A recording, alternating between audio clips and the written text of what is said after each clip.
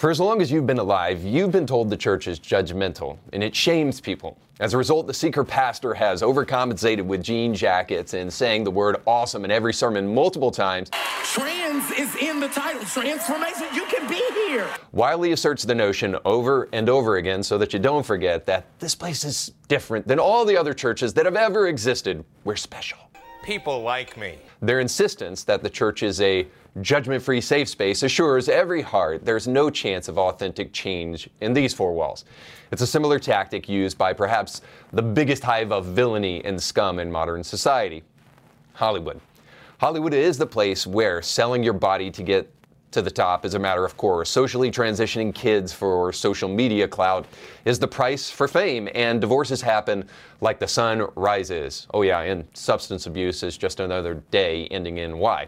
That's why it seems odd that Hollywood would strangely grow a conscience and actually start holding people accountable and even eating their own like they have with Russell Brand.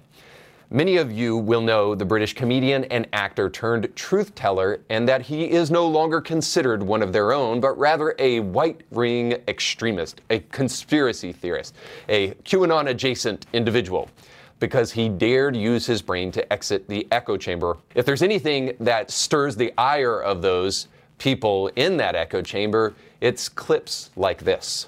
All I'm querying is this. Yes. Is if you have an economic system in which pharmaceutical companies benefit hugely from medical emergencies, where a military-industrial complex benefits from war, where energy companies benefit from energy crises, you are going to generate states of perpetual crisis. Yes. Uh-oh, somebody has left the reservation. Before long, he'll be questioning the narrative of systemic racism and potentially even questioning whether or not a man can get pregnant. I just felt a kick. Well, in the aftermath of Brand's dramatic shift in views, he is now embroiled in a huge scandal that has been some 15 years in the making. Because now Brand has been accused by 4 women, 3 of sexual assault and 1 of rape. I won't go into the detail of these allegations due to the nature of some of them, but I will say that Brand was in the past known for his sexually hedonistic lifestyle, and it has been confirmed that one of the women, or the girls in this case, was 16. I might also add that in America that is illegal, but not in England. I don't like it, you don't like it, but I don't like any of his premarital sexual exploits, and the left seems to absolutely adore them, whether these people are consenting adults or not. While he was willing to abide by the dictates of the left, they were fine with what he was doing. It's only when he jumped ship that they started oddly questioning it. It's only when Brand began critiquing the left that they blew the whistle on some of these big allegations. If you sense skepticism, you'd be correct, simply because I'm old enough to remember Brett Kavanaugh and before him Clarence Thomas, and how the left drummed up sexual assault allegations against these men for political purposes. That's why recent allegations of a similar nature against Tim Ballard have me very curious, and they probably do you as well. Tim Ballard, of course, is the former director of Operation Underground Railroad and the subject of the hit film Sound of Freedom starring Jim Caviezel.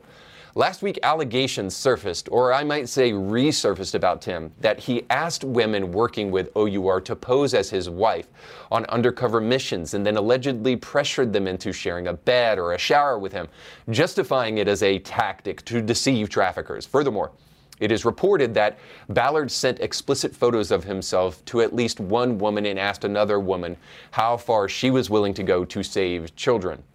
Now, this is all according to anonymous sources, of course, cited by the wonderful Vice. I'm half tempted to believe these allegations about Ballard because he resigned from his organization after these misconduct allegations were revealed. But there's another part of me that thinks that the left is responsible for one of the greatest attacks on objective morality the world has ever seen. And something tells me that when Rolling Stone puts this explosive expose on the subject behind a paywall, that they might care less about the truth and more about unsubstantiated allegations for the purposes of raking in some cash. Something tells me that when you spend hours of your day, as the legacy media did, writing up stories to bash Sound of Freedom as a QAnon-adjacent movie, that you're really not interested in the truth. You're just interested in destroying anyone that disagrees with you. Many conservative talking heads have covered the story already, and I can offer little more than them, except in this one area, in the area of Christianity and culture. That's where I can help. If anything, I would say shame is a good thing. It can be abused, sure, but it also has a powerful purpose. It makes you feel bad about bad things, and the church used to wield the power of shame, and yes, maybe abused it in the past, but used it often for good purposes. Sociopaths and villains aren't capable of experiencing shame, and that's why it's important that we yield it justly. That's why shame can be so beneficial to a society if in the right hands. Many of you will think it's a good thing the church no longer has institutional power. Listen to Ricky Gervais. He said, "We don't care if people worship God. Believe what you want. What we do care about are religious views intruding on the public square." Well, look around, guys. Is our world really better without the church in the public square? Besides, you and I both know that if the church doesn't wield the power of shame, somebody will. Secularism is now the king of culture, and here's what it has done. It has removed all sense of conscience away from the public square. It has made ethics a sense of feelings and shame a tool of those with an agenda. Abuse of power is common to man. It happens in the church and it happens in secular society. I get it. It's just that when power is abused in the church, it is done so in opposition to its beliefs. When the priest abuses a young boy, the priest had to sin against God, Holy Scripture, and everything that the church stands for. When the media slanders and lies about Tim Ballard, if they did, they are doing so in keeping with their social etiquette and their biggest goal in life. Sell, sell, sell to the highest bidder. Print the legend if it gets clicks, and damn the repercussions. That is a truly troubling predicament when destroying the life of another person is the price you have to pay. The left has and will drum up false allegations if it is convenient for them, wielding shame as their weapon. Maybe the church needs to offer its help once again in the public square. But maybe I can offer one last thing that the church teaches us. Martyrdom is essentially the act of being persecuted for standing for the truth. Our forebears knew it well. In a world dedicated to attacking objective truth, you can expect anyone who refuses to go along with the program to face the wrath of man. But this is where godly people are needed. We need people who know there is a much greater wrath facing liars than the wrath of man. Those people stand flat-footed and resist tyranny because they fear God more than man, and we need more of that courage today. Hopefully, we'll find it in more of our top stories today on Indie Thinker.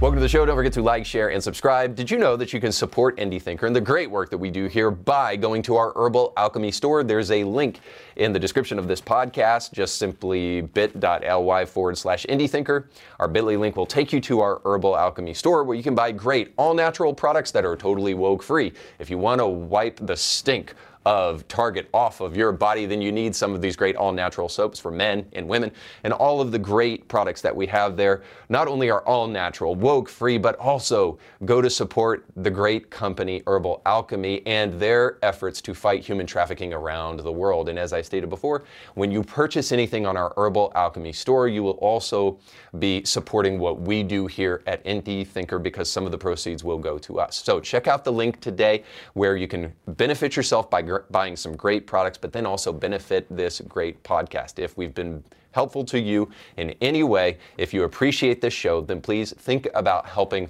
our efforts by going to our Herbal Alchemy store.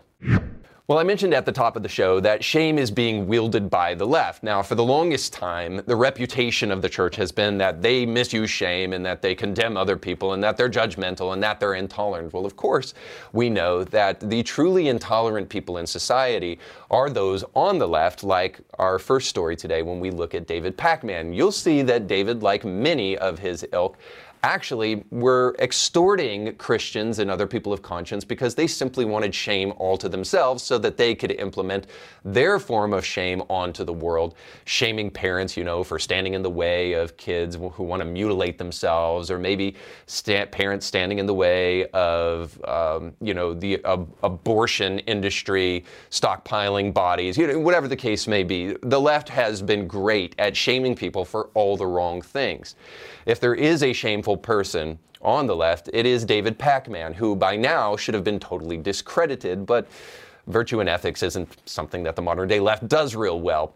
Because David Pacman, when the Covenant shooter that killed 6 people in Nashville, Tennessee, just this past summer, when that took place, David Pacman was quick to go to Twitter to make sure to use this opportunity to mock Christians, wherein he stated that basically, man, how in the world could this have happened? Because these Christians pray and stuff, and praying keeps these kind of things from happening. Well, of course, David Pacman doesn't know anything about God, therefore he doesn't know anything about prayer, and he doesn't know anything about human decency as a result of it, too. Now, David Pacman just recently had Dennis Prager on his show. I was surprised to see this team up, but I was glad for it because very often the left will never go upon the programs of people on the right, but it is the right who is willing to step off their moral high horse, as it were, to actually engage people on the left. And here Dennis Prager is making good on his reputation to consistently do that over and over and over again, to really be willing to speak with people who have differences of opinion. So Dennis Prager was on the show, and of course, David Pacman was his usual condescending and revolting self because he took the opportunity after the conversation where Dennis was absolutely cordial and absolutely kind to him to slander Dennis in this revolting way. Check it out. An institutional contract that was created by a government. To put you down for that is disgusting. He lies about half the stuff he says. He avoids answering your questions the same way you avoided answering what did Pat pray to and what do you pray for. He's an awful person. Very good. I would expect nothing more. Nonetheless, I bring that to you just so that you can have a little bit of a reference for going into the conversation that Dennis Prager had with David Pacman. And in this conversation, you'll see that Pacman refuses to answer Dennis's questions on a regular basis and pretends that they are no big deal. Here he is being asked multiple times and then refusing to answer those questions. And so if you believe that, aren't you morally bound to cheat on his behalf? For example, if I were in Germany in 1932 during the elections that brought Hitler to power, I tell you, I would have cheated on behalf of any other party than Hitler's party. Yeah. Aren't you morally bound to cheat if you believe the man is a fascist? You'd have to ask someone who believes that. I don't know. I mean, I think, listen, we only have a half hour and we're 5 minutes in. Yeah, so look, well, let's talk about I think what I would say is the audience can judge. And people go, what are you, nuts? Who says men menstruate? Within 2 years, if you denied men menstruate, you were considered transphobic. Well, listen, I mean, I'm glad to have, I'm going to be honest. I don't know that this is the most interesting thing for us to talk about. But that being said, I have said very clearly, there are some areas, if we just say the world of trans issues, there are some areas where I feel quite confident. Like, for example, when it comes to bathrooms, I was just in Spain. Beautiful country, terrific seafood. I recommend it to you, Dennis. The bathrooms are just gender neutral. There's a sink there and a bunch of stalls, and people cross in the sink to wash their hands, and you use the stall you want. Everything's fine. The bathroom issue, I genuinely do not care about, even when they are organized the way they are in the United States. There you have it. As exhausting as it is, on multiple occasions, Dennis Prager actually using sound logic to speak to this individual in what is supposed to be a conversation, a dialogue between two people, and David Pacman refuses to answer the first time, just saying, well, we'll let the audience decide. Well, interestingly enough, you're the guy with the platform, so the audience doesn't have one. You have one. We want to hear what you have to say about it, but no such luck there, but we're probably better for it anyway. And then the second time, of course, talking about transgenderism with the real reality check there. And then talking about bathrooms and him talking about going into bathrooms in Spain where apparently they're all just gender-inclusive bathrooms, which is, of course, not true. And saying we went to our individual stalls, we did our business, and then went to the sink, washed our hands, and we left. Nobody said anything. It wasn't a big deal.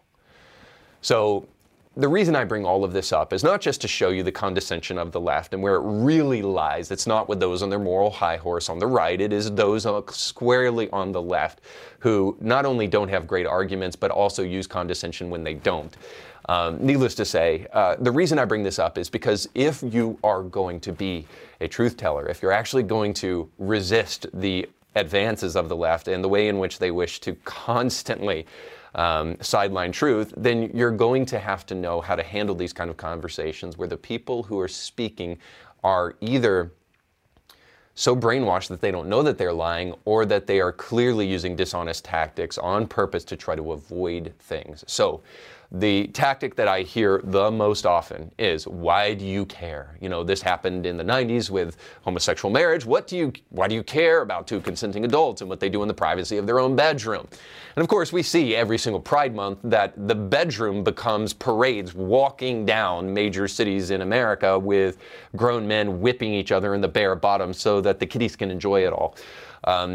So there's always these kind of misleading emotional arguments to try to push away the conversation. And one of those is, why is it such a big deal? Why do you care what a transgender person does? Why do you care about this subject so much? It doesn't impact you.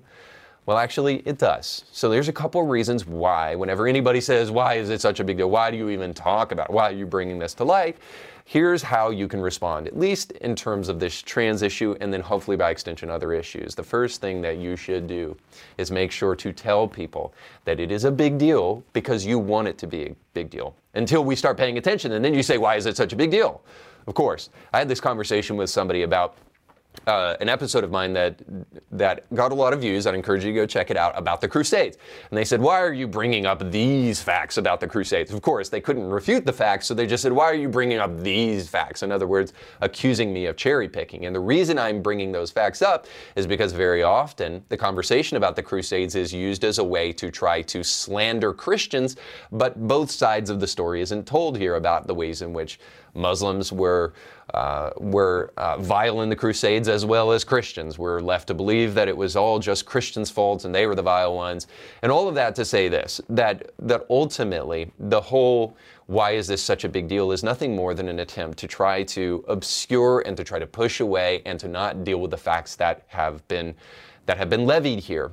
And the people who really want us to care are the ones who, like in the Crusades debate, are the ones who are constantly talking about how bad Christians are, but never telling the other side of the story.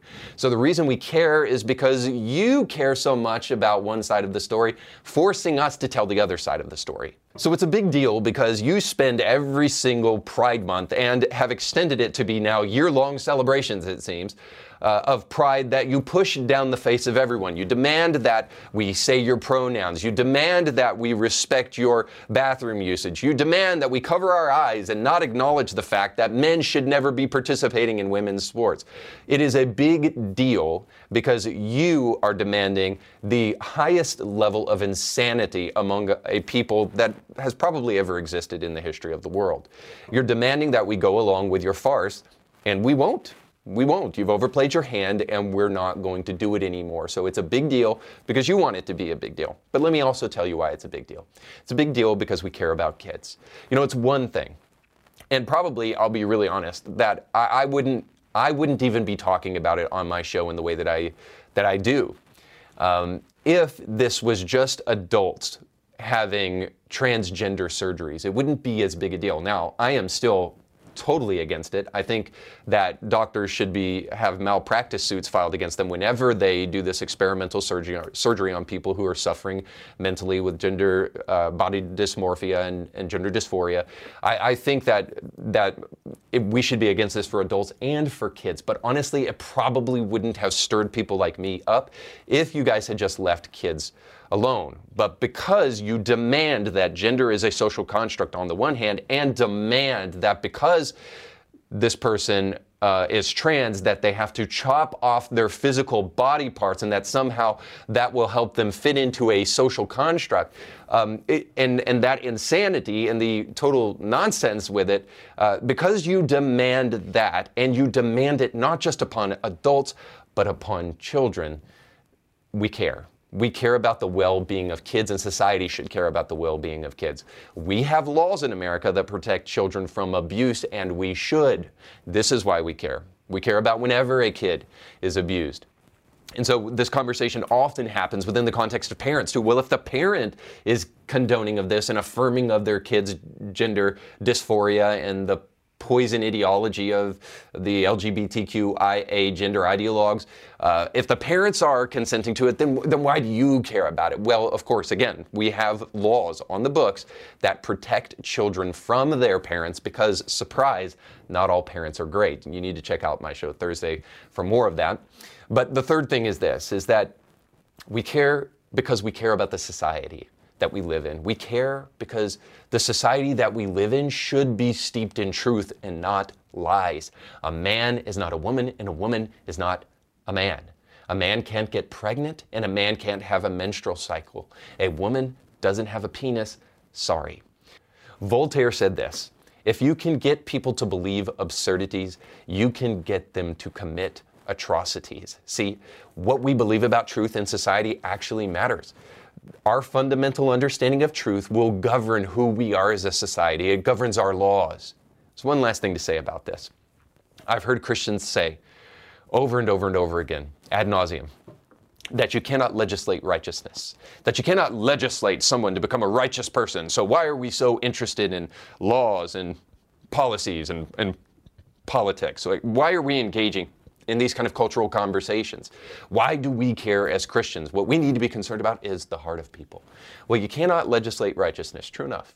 But I also think that's a sleight of hand, because what you can legislate is you can legislate morality. And we should legislate morality. And laws are inherently moral, especially in the West, where many of our laws are built upon biblical ideas and biblical principles, the intrinsic value of the human. There really is no such thing as a law that is totally devoid of a sense of morality. So the real question, as I talk about often on the show, is which morality are we going to choose? And we almost always choose Christian morality and then give ourselves credit for it, but don't turn back to the one who actually created the morality. But the point of all of that is just simply that the reason this matters is because society must be built upon truth. All of our laws are built upon truth, and it impacts the way we view the world. Going back to that Voltaire quote, is that the only way that you can truly create mass atrocities is by creating a society that no longer cares about the truth, where you talk about my truth and your truth rather than the truth. It is a recipe for disaster. And perhaps that's what certain race grifters have really in mind.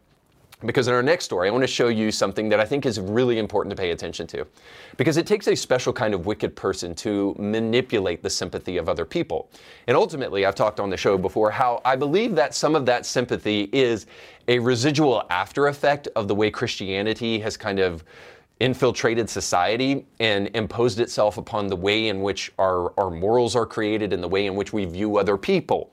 I think certainly the civil rights movement is a Christian-infused operation that showed us the way in which we should view other people, and that just happened as early as the 60s. But certainly throughout our founding and even into the present, there are Christian ideas that have infused the way in which we think about other people and the way we think about the world, the way we think about ethics and values and all of that. It's an undeniable reality in the West. Whether you like that or not, or whether you agree or not, it is still true.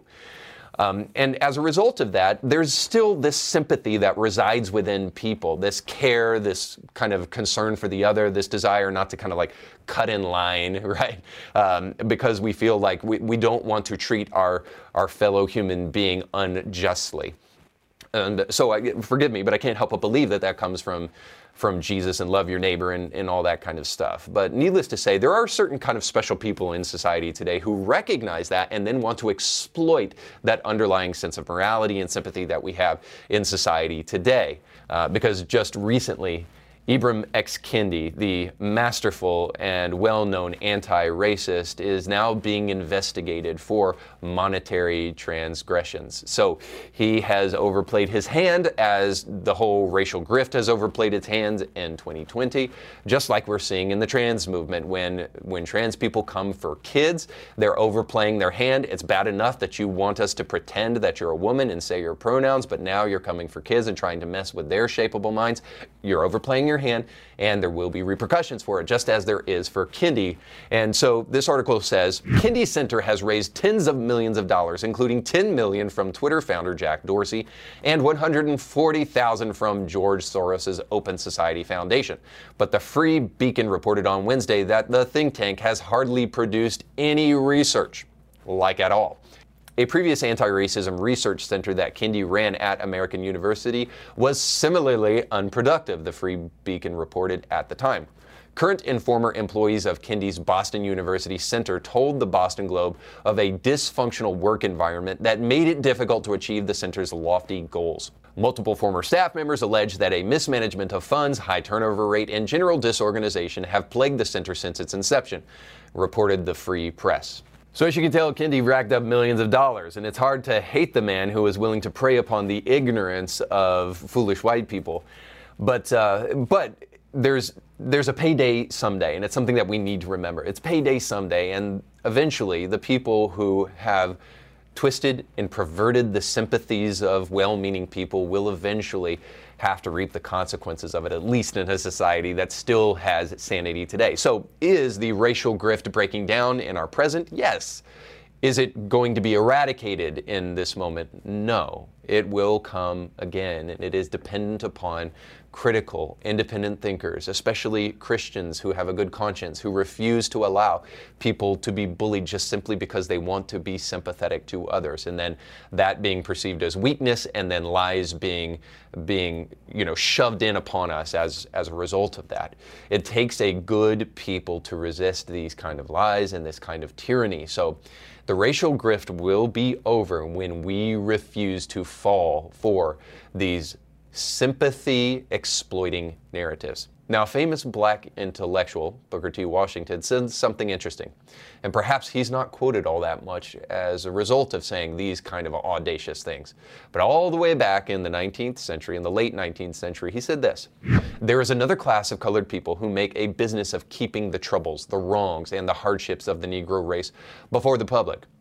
He wrote, "Some of these people do not want Negroes to lose his grievances because they do not want to lose their jobs." All the way back in the late 19th century, Booker T. Washington was recognizing that there are dishonest people who could rake in cash if they told the right story. And as a result of it, people would continue to hold on to their grievance, stereotypes would be perpetuated, and maybe most importantly, the idea of race would be so overused that when real racism happens, it would be hard to tell the difference between what we're being lied to about all the time and these real instances, because racism loses its impact when everything is racism, even if it's not. So it disenfranchises real instances of racism. And at the end of the day, if you really care about people, you will stand against this racial grift and make sure that you help your friends see past the sympathy extorting narratives of the left. And perhaps there's a book that maybe can help us do that as we jump into our final segment, Bible Study with Democrats. Oh, God of pronouns. I'll be the first to admit that the modern-day evangelical church would make little sense to the early church. Its trite, its concert-style worship experiences would leave the disciples thirsty for more. Its lack of supernatural experience would make them wonder whether or not they were really in a Christian church, and the banal lack of any real substance or life-changing exhortation to live a biblical life would make these disciples wipe the dust off their feet. But I might just be a little bit picky because, in comparison to what Andy Stanley is doing at his church, most other churches seem like they are experiencing a religious awakening. Because for the low price of over $200 a ticket, you can attend the upcoming Unconditional Conference, which according to the event site is a 2-day premier event for parents of LGBTQ plus children and for ministry leaders looking to discover ways to support parents and LGBTQ plus children in their churches. No matter what theological stance you hold, we invite you to listen, reflect, and learn as we approach this topic from the quieter middle space. Middle space, huh? I think he means a very hot space below Earth, not really in the middle but it's a place where bad people go. That place every person hates until a guy like Hitler struts around and struts his stuff, and then we think, okay, it's a good thing there's a hell. In any event, let's give Stanley the benefit of the doubt. After all, this conference is only for parents of LGBTQ kids, right? Shouldn't we minister to them? What's wrong with that? And the conference hasn't even happened yet, so why are we prejudging? Isn't that a little bit intolerant? Well, let me answer that last question. In a world that is staging a full-on war against basic truth, it's important that you have your BS meter finely tuned so that you can become a discerning person. Some of you will still wish to go through the world unhindered by the thinking process, and that's fine if that's what you want to do. But the vast majority of Christians, when they do this, pretend that they're better than everybody else. They're better than the people who are actually willing to pay attention and who actually care.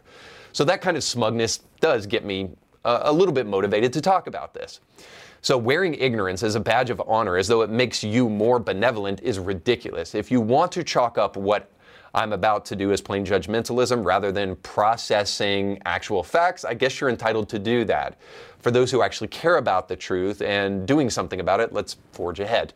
The reason many are alarmed by Stanley's conference is that he has an openly gay speaker coming to the conference, a guy married to another man.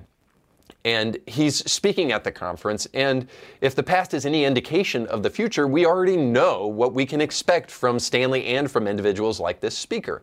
Stanley, speaking at his church a while back, told them that gay people have more faith than you, as Bible-believing Christians. Check it out.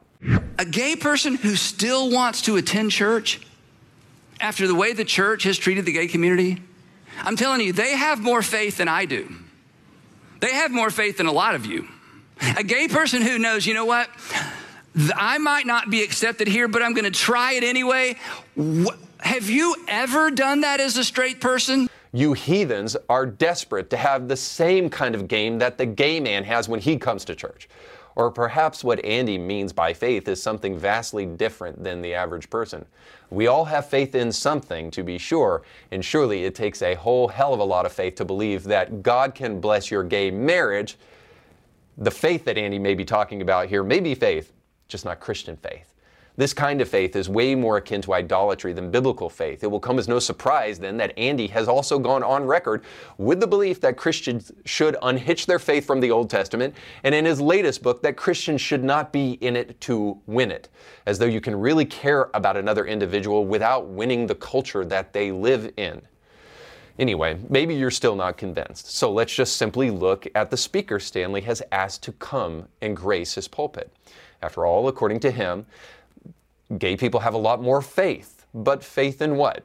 So Justin Lee is one of the keynote speakers and is the founder of the Gay Christian Network, which later became known as Q Christian Fellowship. I've covered them on the show in the past. You may remember them from that. But it's an ecumenical ministry dedicated to serving lesbian, gay, bi, trans, queer, and straight allies in the church. I know what you're thinking. They forgot non-binary, and I know it's an outrage. They should include every one of the 9,365 billion genders that there are out there, but they're just an only halfway tolerant bunch of bigots. Anyway, maybe this clip will clear things up for all of us and give us a chance to understand what to expect from Andy Stanley's conference. So here's a clip from Q Conversations, the ministry that was founded by Justin Lee. The not yet is the imaginal space of becoming.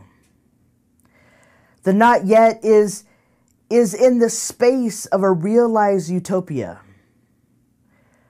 The not yet is the Christian message that we must embody in critical and creative ways to steward a narrative that calls us into being human with one another again.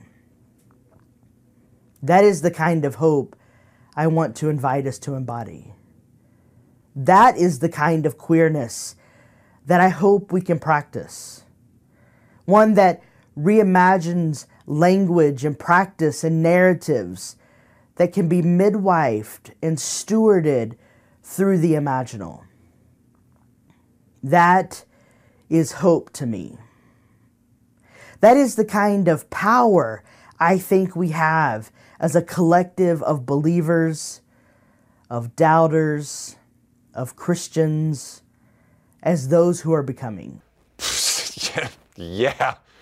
I totally get where you're coming from with that. I mean, the imaginal midwifing spaces under, yes, I have to say, in response, the alignment that I have with the imaginal is likened unto my eschatological sense of being in the now but not yet, which is rooted in the postulate of thinking aboutedness, beyond the quasi-fabricated knowledge of knowing that everything you just said was total bull. As George Orwell said, some ideas are so stupid it takes an educated person to believe them. And Dr. Robin does not disappoint here. The manner in which she can skip past first base and go all the way out into left field with this imaginal stuff is, I mean, it's truly stunning. Let's go back to the basic fact that the Bible here, not Reed or any other Christian, condemns homosexuality. And then we realize that the whole quote-unquote ministry of Justin Lee is built upon a lie. If that's not disturbing enough, maybe this last piece will do it. The organization, Start With Us, is associated with Justin Lee. Justin Lee did a video for them about his gay marriage and being a Christian. And so Start With Us also had a pretty disturbing video where small children are present. Check it out. Starts with us. Take one. Curiosity. Curiosity. Curiosity. Do you know what it means to be curious? Oh, curious, I know that word. Okay. Curious means when you want to know about everything in this world, for example, how does a whale sleep? I do think it makes you smarter. I think being curious is a good thing because you can learn new things by asking questions. You can learn from the person you're asking, and they can learn from what they're saying. When I want to be someone's friend, I ask them a lot of questions. What their name is, how are they doing? What's your favorite color? What's your favorite place to go? And what's your favorite book? What's their favorite subject in school? Do you like dresses or pants or shirts? I feel like being curious is kind of like investigating. Being curious led me to something new that I never done before. You learn about new things in the world, and you learn about what you can do and how you can do it. If you're curious why you have to instruct your child, who is already predisposed to being curious because they are kids and all, to be even more curious, you're not alone. I guess that would kind of be like the question, why do you need a whole conference dedicated to parents learning to love their LGBTQ kids? If you're doing your job as a pastor, then you've given them enough truth and equipped them with enough truth to help them really love their kids in the way that they need to love them. You wouldn't want your kids to become, quote, more curious, would you? You would just want your parents to know everything they can know about what the Bible says about human sexuality. What you wouldn't do if you really want to help your LGBTQ kid is you wouldn't call your gay neighbor to come help him become more curious. That, in a word, would be what we call grooming, or what it seems Andy Stanley's conference is really meant to do, to be a gay-affirming conference. There's just one big problem. It would in no way be a Christian conference. I think with all those pieces, we can finally piece together what's really going on. Andy Stanley has become a bootlicker of radical Marxist. Now, let me try to taper that back a little bit because that may sound extreme. I don't think Andy Stanley is a Marxist. I don't think he is trying to implement Marxist revolution onto society. I don't think that all about Andy. I rather think Andy to potentially be a righteous man who is just incredibly misguided. I think he simply lacks the depth and lacks the astuteness to realize that the people who are coming into his conference are using him and using his church. In other words, he's a useful idiot of Marxist. And Marxists are famous for doing this, by the way. Engels, who is the counterpart to Karl Marx in the Communist Manifesto, said this, that wherever you see a revolutionary movement, in the foreground is always a redefinition of love. In other words, if you're going to create the Marxist revolution, you have to destroy everything and then redefine it in the image of Marxism, redefine it in the image of communism. And one of those things is love. Well, isn't that interesting that these people, like those of Q Conversations, who have obviously been educated by Marxist professors in the university, are interested in redefining love in the church, the place where love should be adequately and accurately defined. After all, God is love. But we've seen this over and over again by Marxists and those in the LGBTQ community. They wanted to attach their movement to the civil rights movement early on so that they can gain marginalized status and so that they can use whatever credibility the civil rights movement had and they can use it for their own purposes. So they're willing to hijack the civil rights movement just like they want to hijack the church here so that they can redefine love by redefining the church. That's what these people want to do. They don't want to destroy the church. They want to tear the church down and create it in their own image. They want the influence of the church. They want the credibility of the church. They want to be able to do what only the church can do, what they could only dream of doing. What Jesus gives the church the power to do, which is to reach the soul and to reach the heart of an individual. See, these people can only try to propagandize culture. And so they want to try to hitch their wagon not only to the civil rights movement, but also to the church. And here's why we must stand against it. First of all, the real condemners are not the people who have a problem with this conference and have a problem with what Andy Stanley does on a regular basis at his church, but Andy Stanley and people like him are the ones who are truly condemning people.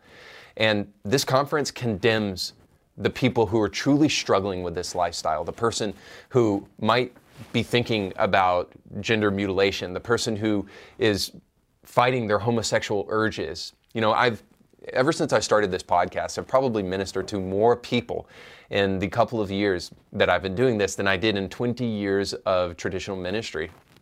Because people reach out to me all the time and they say, thank you for having Calvin Robinson on.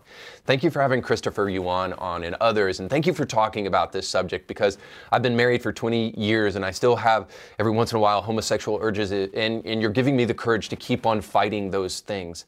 See, those kind of people need a godly man to stand up and tell them that the fight is worth it and God can give you the strength and even give you the help to finally be delivered from this thing. For those who are in the middle of fighting that fight, there needs to be a pastor who brings the kind of encouragement that Andy Stanley doesn't seem either capable or willing to provide.